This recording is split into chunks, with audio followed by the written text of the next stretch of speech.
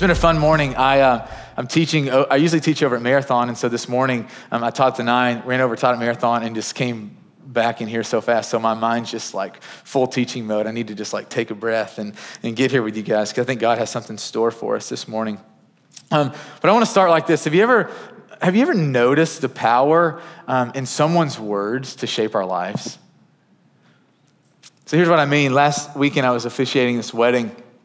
And at the rehearsal dinner, I was hanging out with my friend's grandfather. And I'll say this, if you ever get a chance to spend time with someone in their 80s who's just a sold out follower of Jesus, don't talk in their presence. Just listen, right? Like just come and just soak up all their wisdom. And so I'm listening to this man talk, and he begins to tell me just about his life journey, about how when he was 20 years old, he got married in his 20s. And his dad set him down, and his dad said to him, "Son, from now on, it is your responsibility to take care of her.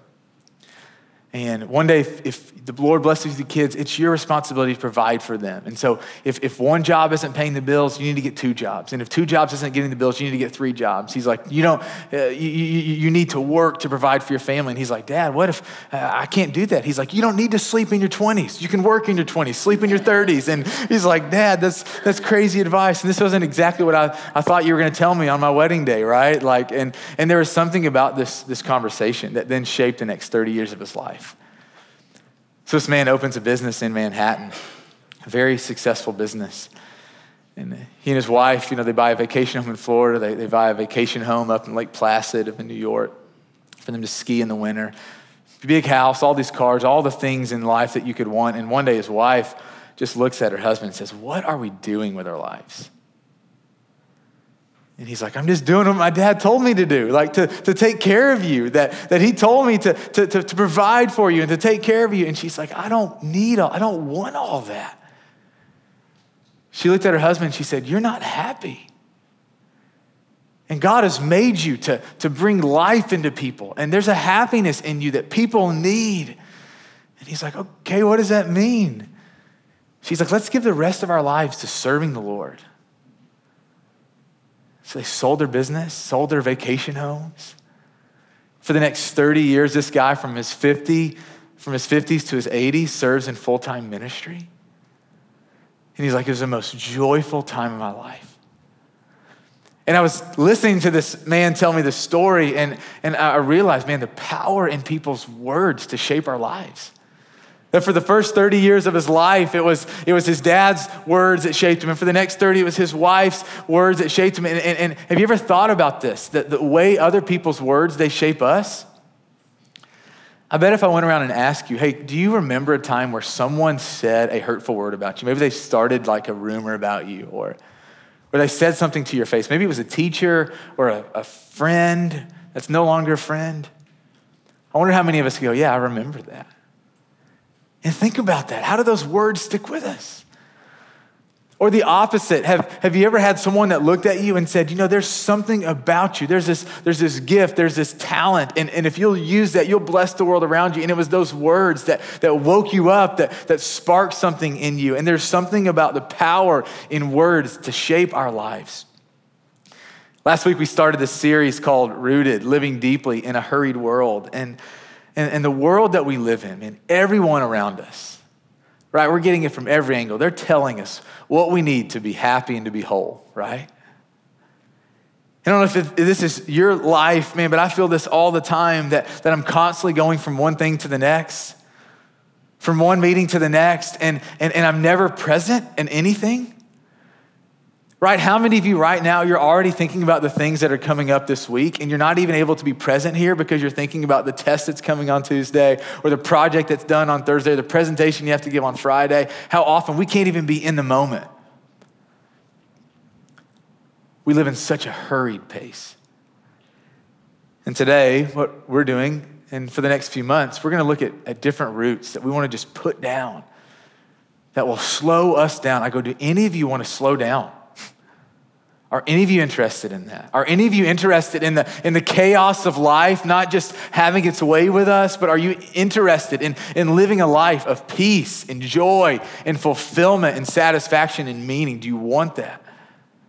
So today, I guess you do. Foreheads were nodding yes, right? And I want that, so I'm going to talk about it, right? So today, the root that we want to talk about is the role of Scripture in our lives. And the desire that God has for his words to shape our very real lives. Psalm chapter 1, I want to read this psalm to us. Let us hear these words together. It's the word of the Lord. Psalm chapter 1, it's on page 254 if you're using one of our Bibles. Psalm chapter 1, this is from the NIV. It says, "Blessed is the one who does not walk in step with the wicked, or stand in the way that sinners take, or sit in the company of mockers, but whose delight is in the law of the Lord, and who meditates on his law day and night. That person is like a tree planted by streams of water, which yields its fruit in season, and whose leaf does not wither. Whatever they do prospers. Not so the wicked. They are like chaff that the wind blows away. Therefore, the wicked will not stand in the judgment, nor sinners in the assembly of the righteous." How do you know when you delight in something? Well, you think about it.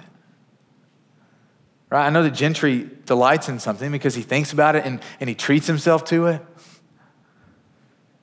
And he talks about it and he turns to it over and over again. I go, you want to know the things that you delight in? Look at the restaurants that you eat at. Right? You find something you like, or you find a coffee that you like, and you keep going back to that place. You never discover something like a new band that you like or a new album and listen to it once, right? What do?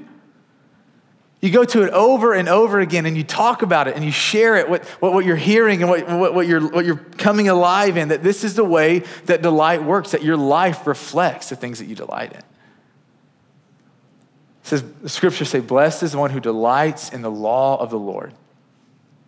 I know of a guy who will do this. Well, he'll take 72 hours. And during those 72 hours, he'll eat very little. He'll drink very little. He'll sleep very little. And he'll read through the entire Bible. 3 days. Binge reading the Bible, right? That is someone who delights in the scripture. Have you ever gotten sucked into a book? Right? That you get in this book and you just can't put it down? Like no matter what you have to do tomorrow, you don't care about the meetings you have or how early class is, that you're in that book and you cannot put it in. I've personally never gotten into a book like that. My wife is like that. Like I can always go to sleep. That's just who I am. But you get sucked into a book. Or have you ever noticed this with a show where you find a new show and you'll watch an episode and then you're like, 20 hours have passed. Like what just happened to my day? And you find yourself, but just giving yourself to this. But what's happening below the surface? You delight in something. Like no one's making you watch the Lord of the Rings trilogy in one day, right? You just delight in it. You're doing it to yourself. And my guess is that many of us, if we're being honest, we never expect to have that kind of desire for the scripture. We don't even think it's possible to delight in the scriptures the way that we delight in college football. Man, that's not even on our radar. But the scripture says, "Blessed is the one who delights in the law of the Lord." The word for blessed there, it means happy. Happy is the one who's learned to delight in the law of the Lord. And this word law, it doesn't mean rules. It's the Hebrew word Torah, and it means instruction or direction. And the picture is that the happy is the person who's learned to prioritize the full revelation of what God has said in their lives. And my guess is that the majority of us who are Christians, we want that. Right? We want to delight in knowing God that way and in reading his word, but we just don't. And my guess is that for a lot of us, we just don't even know where to start. We don't know why it was given. And I want to just share a few things. And so if you're a note taker, if you just have a great memory, I encourage you to write these things down and to think about them. Why the scripture was given. The first reason I believe that the scripture was given to us is for us to learn about God. This tells the story of who God is and what God has done. You ever go in these these adventures where you hear about someone's life. Maybe they lived 100 years ago, 200 years ago, and you seek out the biography. You guys ever done that, where you get curious about someone's life and you just want to know them? I remember doing this several years ago with a guy named Dietrich Bonhoeffer. This biography came out, and I just remember just reading it, just digesting it, like page by page, going, man, this guy, I wanted to know why he did the things he did and what he did and how he thought. And if you want to know somebody, man, you read about him. Right? And this book is a story of who God is, who God has always been, the things that God has done, the things that have been tucked away. This is a book that has like gold stored in it, waiting for you to mine it out. I've been married for 11 years. And I remember when my wife and I were early on in the dating, we would, go visit her parents who lived in Lebanon, and we'd go visit my family who lived in Murray, Kentucky. And one of the things that we do when we were at each other's houses for the weekend is we'd look for the old, most embarrassing pictures we could find, right? And we'd look for these old videos, and we would ask questions, and we would go, man, what were you doing in second grade? And what were you passionate about? Because we didn't just want to know them as the 20-year-old version of them. We wanted to know who they had been their whole life. And some of you come here this morning, and you're going, man, I want to know God. And you understand that you can actually know God. The story of God is hidden in the scripture. It's here. Scriptures were given to us to learn about God. The second thing, they lead you to Jesus. You get in the Bible and you start reading it and you discover there's a lot of just weird, confusing things that happen in the Bible. A lot of stories that you're like, this looks like it belongs on like daytime television, not like in the Word of God. Like there's some just weird stuff happening. And what you see is that the scriptures just stir this appetite in you. That you begin to read and you get your hope put in these people, and you discover that person after person, man after woman after woman, they just let you down. They have a moral failure, or they don't stand with God, or they do something. And what you discover is that, man, the Bible, if you're a follower of Jesus that's struggling, read the Bible. It'll encourage you. Because it helps you see that a bunch of imperfect people live before you. And so often we get this narrative in our head that Christians just have it all figured out. They have it all. No, read the Bible. It's our story. But what happens is it builds and it leads to Jesus. And what you see in Jesus is that he does everything that no one else could do. He lives a perfect life. He never has a moral failure. He never lets people down. He does it. He accomplishes it, and he dies. It says that he died on a cross on a Friday afternoon for the forgiveness of our sins, so that all the things that we've ever done could be laid aside, forgiven, forgotten. And early on a Sunday morning, Jesus rose from the dead. And it tells us that Jesus is still alive. And so this book isn't just telling us about who God was. It's not just to give us a bunch of facts. It's to point us to the reality that Jesus Christ is alive. That he's not just some historical figure. He's not just one religious figure among many. That there's something distinct and different about Jesus Christ. And you discover that this whole book is meant to put you in relationship, to encounter the God of this Bible. It's given to learn about God. It leads us to Jesus. It's meant to mold us to look like Jesus.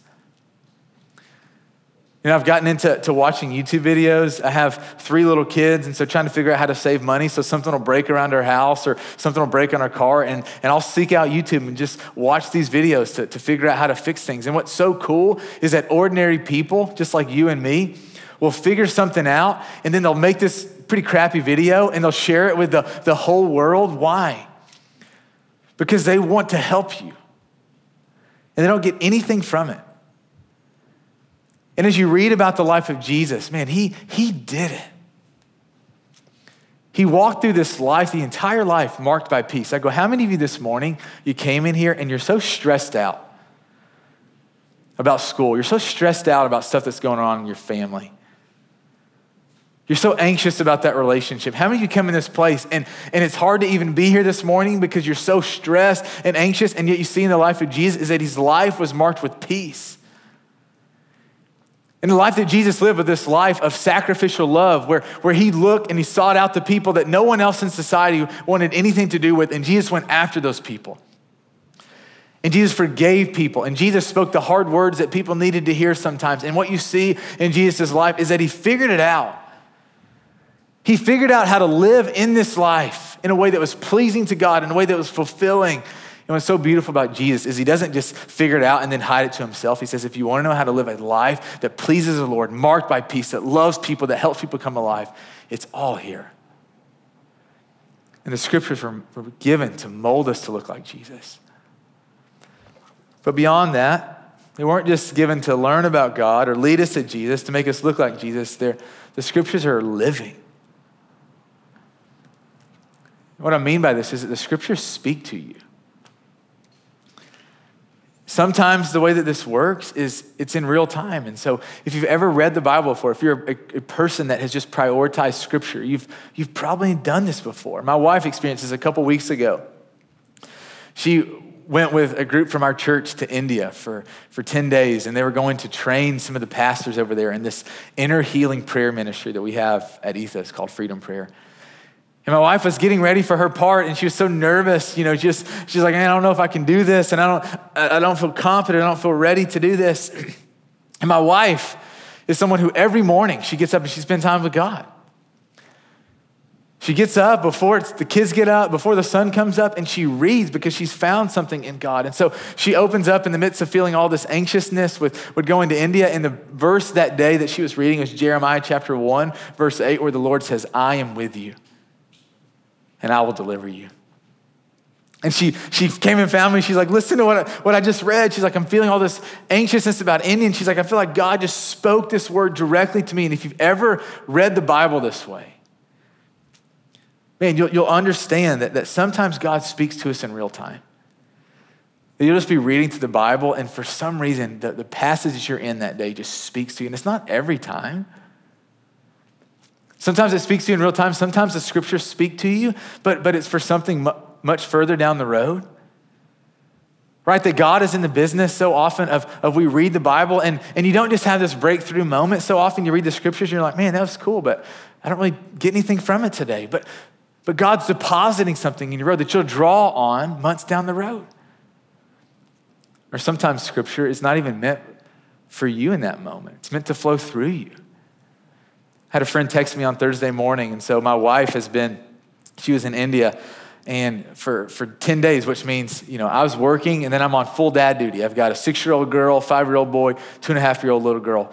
We ate a lot of spaghetti for supper because it was easy. And things were crazy around my house. My youngest daughter, there were several days she was up before 5 o'clock. And so I go in to work on Thursday, just the end of this 10 days, and I'm just exhausted. I'm like, Lord, I got to write this sermon today. Help me. Give me what I need today. And I don't feel like I have anything to give. And my friend, this 50-year-old woman, part of our church family, she sends me this text of this picture, and she says, Isaiah 41 verse 10 was what I was reading today. I wanted just to pass it along to you. This is what Isaiah 41 verse 10 says. Do not be afraid. I am with you. Be strong. I will hold your hand. I'm here to help you. And I'm like, oh my goodness, Lord, thank you. That so often the scripture flows through us to bless other people's lives. And I love this picture. It says, blessed is the one who delights in the law of the Lord, who meditates on his law day and night. And what God is getting after is not for us to be people who just live like hermit lifestyles where we disconnect and we're not paying attention in class, we're not paying attention in meetings, we're not paying attention to our spouses. That's not what he's getting at meditating day and night. What he's saying is that there's not a moment in our day where we're not thinking. Right? That our minds are always thinking about something. And what the psalmist is getting at here is that we would be people that learn to take control of our thoughts. That we remind ourselves of who God is. You see, scripture is useful for all of life. My friend the other day, he sends me a text. 35-year-old friend. And he said, hey, my 22-year-old godson just died. And I go, do we even have a box for that? Some of you are not even 22 yet. Right? And you hear that, and all of us have been touched by death in some way. And what happens when we don't know God? when we haven't made it a priority to delight and to meditate on who God is and what God has been about, then we just let every kind of voice from the world around us or from the enemy just enter our head, and that becomes the truth. Right? But when you know the scripture, when you've made it a priority to seek out God because you want to know God, when hard things in life come like that, man, you draw on what God has revealed about himself. And so you look at the story in John chapter 11 where one of Jesus' friends died. And what was Jesus doing right by his friend's death when he hears about it? Do you know? What was he doing? He was weeping. You want to know how God feels? When someone you love passes away, so often we come to God and we're like, God, why would you do this to me? Why are you so angry? Why are you so mad at me? And yet when you're rooted in the scripture, what you discover is that God is weeping with you. Or another story in the Gospels where it says this single woman, this widow, her only son had died. And they're leading the procession through town to take this child to be buried. And it says that Jesus sees this. You know what Jesus does? It says that his heart goes out to them. You see what happens when you know God is it anchors you in the hard stuff of life. Right? It's useful in moments of temptation. Right? Where the enemy is just coming after you, and maybe it's just like it's suicide. Or maybe it's porn. Or maybe it's something else. It's the thing that just feels like, man, I just can't. This thing just keeps owning me. And when you've made a priority of the scriptures, you learn what God has said. No temptation has overtaken you except for what's common to us all. God is faithful. He will not allow you to be tempted beyond what you can bear. He will allow you a way out. And so often in the moment, it just feels like this thing that you just have to give into that's going to overcome. And you realize, no, God has something different to say.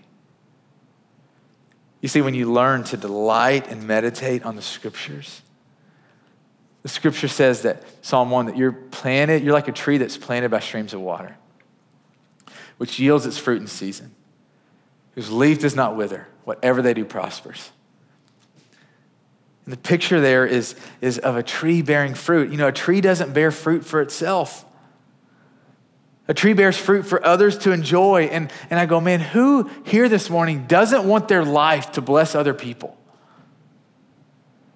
Right? If you come here this morning and you're only thinking about you, you're missing out on life. That there's something that happens when you start to understand, no, I don't want to just live a good life. I want my life to bless as many people around me as possible. And the scripture says, when you've learned to delight in the law of the Lord and meditate on the scriptures, your life will bear fruit for other people to enjoy. It says your life will be like a tree planted by streams of water, not just a stream, but many streams. And the picture here is that God will continually supply everything that you need when you learn to delight in the Lord like this. Doesn't mean you're going to get everything you want. Doesn't mean that life's going to be easy, but you'll understand that God actually is a truth teller. It says a person who delights and who meditates is a person that everything they do will prosper. And that word prosper doesn't mean, become wealthy and rich and famous. The word means steady forward progress. And my guess is that we all want this.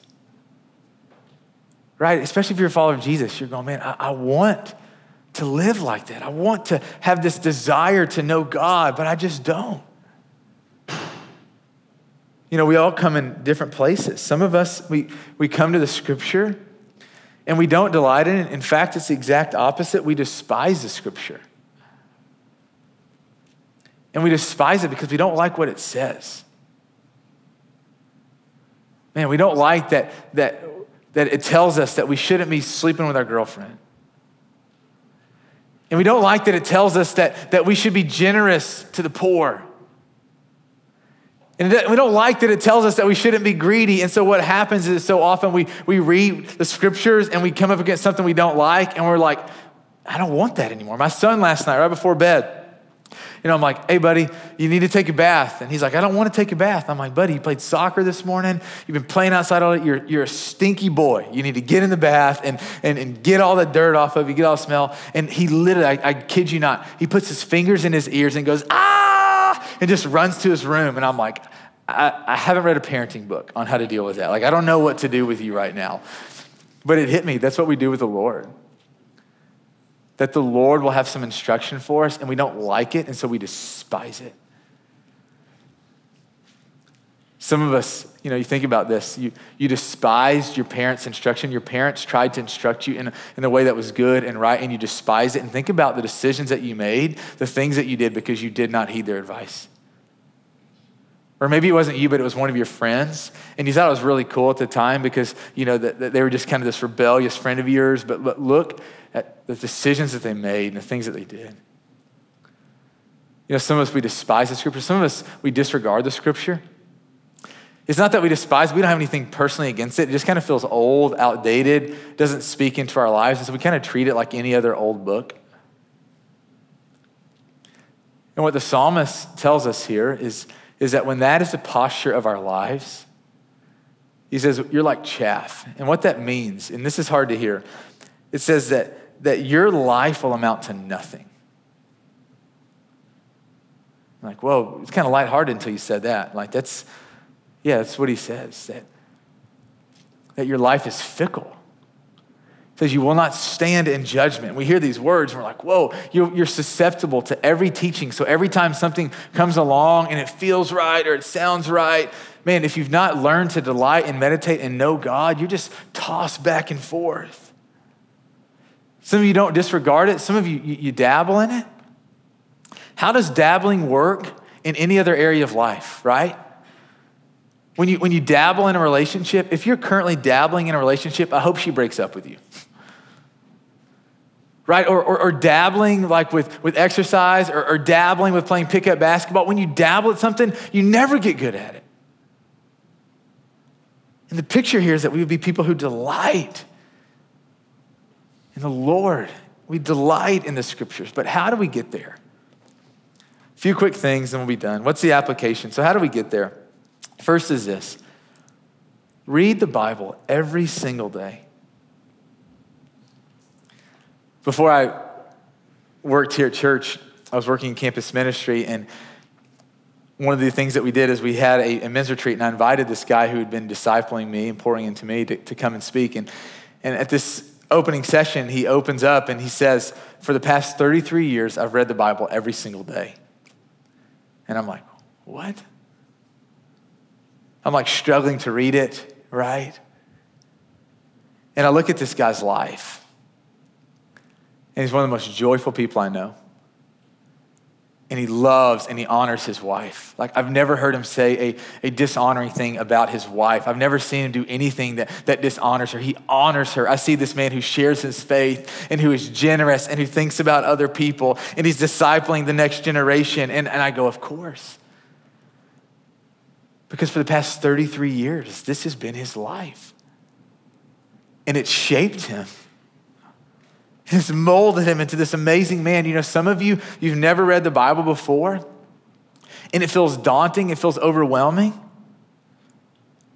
And I get that feeling. I have a friend, and he's a Muslim, and I'm just praying God has put me in his life. I'm just praying that he would come to know Jesus, not just as a historical figure, but as the Savior of the world. And so I'm doing everything I can to get in this guy's life and to love him and to point him to Jesus. And he hands me a copy of the Quran, and I'm like, okay, I'm going to read this because I want to know what it is that he believes. And I pick it up and I'm like, this makes no sense to me. Right? And that's how some of you feel about the Bible. Makes no sense. And so I want to just give you a place to start. Start in Mark chapter 1. If you've never read the Bible before, just start in Mark chapter 1. Or maybe you have friends, they want to start reading the Bible. Tell them to start in Mark chapter 1. And start small. Read one chapter a day. When you get done with Mark, read the book of Luke. And after Luke, read Matthew, then John, then read the rest of the New Testament. And just commit to reading every single day. Some of you read the Bible occasionally. Man, you read it every once a week or a couple times a week or a couple times a month. And I want to encourage you to be disciplined. And maybe you're like, man, I'm not a very disciplined person. That excuse doesn't work in life. Right? You show up late and you tell your boss, sorry, I'm running late for the fourth time this week. I'm just not a very disciplined person. And the boss is like, you know what? You're also no longer an employed person because that you've not figured out that you have to have discipline in life, right? That we need discipline. And you are disciplined. Think about, you eat every single day.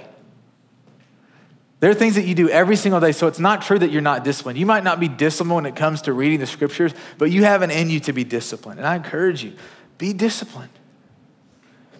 Some of you right now, you do read the Bible every day, but nothing seems to be coming from it. And I just encourage you to trust this psalm. It says you will bear fruit in season. It doesn't say that you're going to bear fruit every season. It doesn't mean that every time you sit down, Caleb, to read the Bible, you're going to have this mind-blowing experience. But what it says is that when you've made a practice of delighting in this and meditating on it and bringing it into your life, that in due season you will bear fruit. So first point of application, read every day. Second, hey, don't give up when it's not engaging or entertaining. Don't treat it like it's a TV series. People do this with you. I'm sure they do it with me all the time. Hey, you need to watch this show. You need to watch Downton Abbey. And I watch an episode and I'm like, it's not for me, right? And so I don't even give it a chance. And we do this with scripture too. That we get into it and it's not very exciting. It's not very engaging, right? It's not flashy. And so we just set it aside. And I encourage you to push through, to keep reading, to find people who are further down the road than you and ask them, hey, I'm reading this and it doesn't make sense. So don't give up when it's not engaging. The third thing is share what you're learning. Right, I have some good friends that they live in Sheffield, England. And my friend Chris, he moved here several years ago. He actually became a Christian as a part of our church family, gave his life to Jesus, and he wanted to move back to Europe because, man, religion is like a pastime there, especially following Jesus. So he and his wife, man, they packed their bags and they moved there, and he sends me these emails and we talk, and he tells me, man, that people just aren't interested in the Lord here. Right, and we see that in our own country. You might even see that in yourself. That you're more interested in the Titans game. You're more interested in whatever than you are in the Lord. And I go, man, we're losing interest in the Lord. So how do we combat that? Man, how do we wake up this city? How do we not let our city become a city where God is a God of the past? How do we become a city where God is working and moving and healing and reviving and speaking and giving peace? And we speak the name of Jesus. And we sit down with our friends to have dinner or to have a beer or to have coffee. We don't just talk about the show we're watching or the show we went to last night or the movie we saw. Man, we talk about, hey, this is what God was speaking to me. And it's going to feel uncomfortable to do that because we're not used to doing it. The same way you feel uncomfortable when you go back to the gym after not being there for a long time. It's uncomfortable. You're sore. It's going to feel that way. But I'm convinced that if we want our city to know Jesus, if we want to be people who are serious about following and knowing and loving Jesus, we're going to have to be proactive. And we can't wait for the person next to us to do it. We have to be serious about this. And I know that some of you come here this morning and it just feels so daunting. It feels so overwhelming. Is that every week? Is there always a siren going on here? Is it? My freshman year of college, I moved to Nashville. I knew I wanted to do ministry. And I remember this specific conversation I had with one of my head residents in the dorm I was living in. He came up to me and he said, Brandon, he said, don't let the only time that you read the scripture and study the scripture be when you're preparing for a teaching. It's so convicting because the truth is that's the only time I ever read the Bible is when I had to prepare for something. And yet there was something about that moment that sparked an interest in me. A desire in me, just this discipline, like I can do this. And the only person that's going to keep this from happening is me. And the only person that'll keep you from knowing God and loving God and being rooted in the word of God is you. And so my encouragement to you is let the Lord's words be the words that shape you. So you don't spend half your life or whole your life or your whole life just being tossed back and forth by other people's words or by words of the culture. Let the Lord's words shape your life. And when you get old, people will look at you and they'll know something's different about you.